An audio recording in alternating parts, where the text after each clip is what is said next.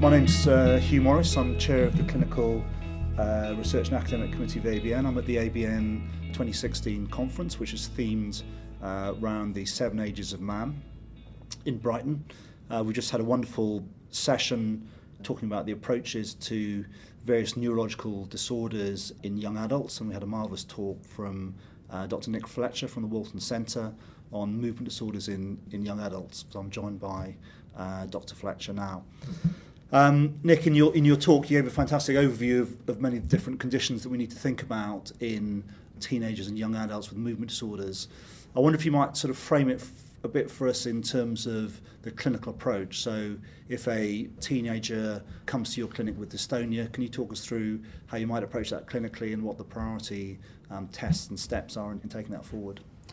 Well, I guess with a young person with dystonia, your first thought, is it primary torsion dystonia or is it something else? Yeah. And I think that's the way to think about it. And so a helpful approach is to consider what are the kind of limits of primary torsion dystonia and what is allowed within primary torsion dystonia and what would make you think about an alternative etiology. In a sense, this has become more pressing because of the advent of more invasive therapies like intrathecal baclofen and deep brain stimulation. So the stakes are a bit higher now for getting this right than they were maybe 20 years ago. I think that you need to review the clinical history very carefully, especially if it's a person who's transitioned over from pediatrics. You've got maybe very incomplete information about age of onset. You're going to need the parents to help you a bit with that if it came on when they were much younger. So at what age did it come on? Where in the body? Was it lower limb? Was it action and dynamic dystonia initially? And did it become more generalized later? And remembering that age of onset will determine distribution of the dystonia within PTD. So early onset, more likely to be lower limbs, more likely to generalize. There shouldn't be any other neurology involved, apart from maybe some tremor. And they shouldn't be any cognitive change, there shouldn't be delayed milestones, and there shouldn't be a lot of pain or fixed deformity early on. And then if any of these rules are broken, or there's other neurology, or a lot of pain, or a lot of unexplained fixed dystonia, then you've got to think about, is it a secondary dystonia? Investigate for that, and always consider, is it a psychogenic dystonia? Yeah. And what sort of proportion of patients coming to your clinic with dystonia, that sort of age group, do you think actually have a psychogenic or a functional dystonia? Well, I think more than we used to think. I mean, the traditional teaching was that it didn't happen, but I think it does. I don't think the numbers are huge. I think it's a few percent probably. But I think the things that worry you about that are very rapid generalization in an adult beyond the age of 20 would be a worry. A lot of pain, a lot of fixed deformity, so fixed clenched hands, fixed inverted feet. These are worrying features, and as I said earlier, the reason for getting this right is you don't want to subject somebody like that to DBS. Yeah, and what are the potential problems in patients with functional disorders having inappropriate treatments like DBS or baclofen? Well, I mean, intrathecal baclofen, if you use it much, I mean, we don't in our centre, but some places do, and DBS, of course, you're exposing the patient to significant iatrogenic risk, plus lifelong commitment to that therapy with battery replacements and all the potential later complications, infection and so on. Also, I think that if it's a psychogenic dystonia, and that then once they've been implanted with all that kind of thing, the chances of resurrecting that situation then must become smaller, I would have thought. Yeah.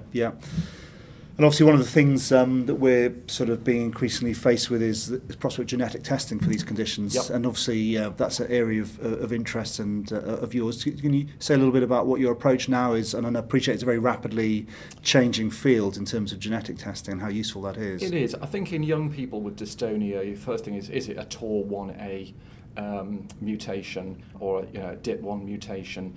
There's some controversy in my mind about whether that predicts or doesn't predict a better response to DBS. I think possibly it doesn't, although there's some suggestion it might.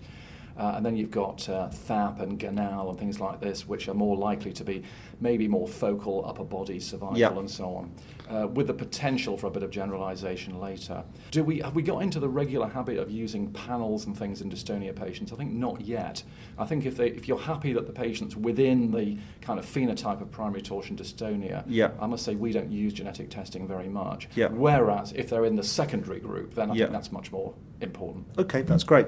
So just moving on then to sort of other hyperkinetic disorders in terms of people with early onset career-form movement disorders, perhaps with some myoclonus and jerks, and these things I think can be a spectrum in children that we see coming through into teenage years. Could you talk us a little bit through your approach to people with earlier onset hyperkinetic disorders?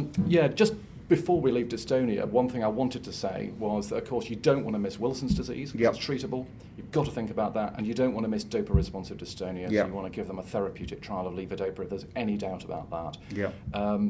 Moving on to... What sort of dose do you normally recommend? Well, I think this is all a bit murky. I'd only really feel happy if they'd had 600 milligrams of levodopa a day for a few months, for maybe 3 months. That way it's done and dusted, and it's recorded in the notes, and you don't have to revisit it. But it's very important not to miss that. And ditto Wilson's, but everybody should know that, really. In terms of career form disorders, well, obviously the main in a young adult, I mean, you've got to think about Huntington's, of course, although people in their 20s is a little bit early for the classical presentation of Huntington's disease. They're more likely to be maybe younger adults more likely to be rigid, Parkinsonian and so on. But yes, you've got to think about that. You've got to think about non-genetic causes, like oral contraception, infection, autoimmunity, and so on, and medications, neuroleptic drugs, and so on. And then with the, say, a young person who's got career form movement disorder and not much else, well, benign hereditary career, young onset, dominant family history, not very much progression, but it's pretty rare. You're not going to see it very often. You've got the career acanthocytosis issue, check the CK, test the reflexes for neuropathy, fresh blood film for acanthocytes. And then you've got this more recently emphasized condition, ADCY5, autosomal dominant, jerky, mainly upper body, career form, dystonic, almost myoclonic looking movements. You might mistake it for benign hereditary career. You might mistake it for hereditary myoclonus dystonia, upper body, jerky movements, dominant history. But the difference is, obviously, hereditary myoclonus dystonia, a lot of them are going to have a sarcoglycan mutation, but some of them don't, maybe 20% don't. The responsiveness to alcohol is quite helpful with the myoclonus dystonia, associated psychiatric comorbidity. The ADCY5, these facial movements, used to be called familial dyskinesia with facial myokymia. It isn't myokymia, it's more a jerky myoclonic career form movement. Sleep aggravation, exacerbations in relation to sleep are a feature without the psychiatric comorbidity and without the responsiveness to alcohol. I suspect some of these are undiagnosed, and it's a thought in the clinic with these type of patients. Check the DNA for ADCY5. And how many people in this sort of group of benign hereditary career, myoclonus dystonia, ADCY5, how many have been referred to you for consideration of DBS and invasive therapies? What's the sort of situation with that now? I think quite a few hereditary myoclonus dystonias are referred for DBS because their response to oral medications is generally disappointing, and they can do very well with DBS. I think, again, this ADCY5 thing has become slightly more important because it's in this group, when you're contemplating DBS for what you think might be hereditary myoclonus dystonia, that you might be looking at an ADCY5. Now, does that respond to DBS? We don't know.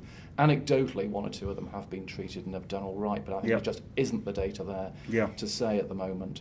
And benign hereditary career, again, that's not going to respond to DBS. And that usually doesn't cause serious disability. Quite a benign condition that usually doesn't cause major problems. So then that's great. And then another thing that you then touched on as another area of your talk was really approaches to Parkinsonism in people in their teenage years and their 20s. And also you sort of touched on an area which is a big interest of mine, which is how the phenotype of Parkinson's disease-like disorders is different in people in their teenage years and 20s to what you might see in their sort of people in their 60s or 70s. Do you want to say a little bit about how you think the disease is different in that sort of age group and how your treatment approaches might change for someone who's 25 or 20 as opposed to someone who's 60? I think the big difference is that if it's early onset Parkinson's disease, their response to medication is going to be very different.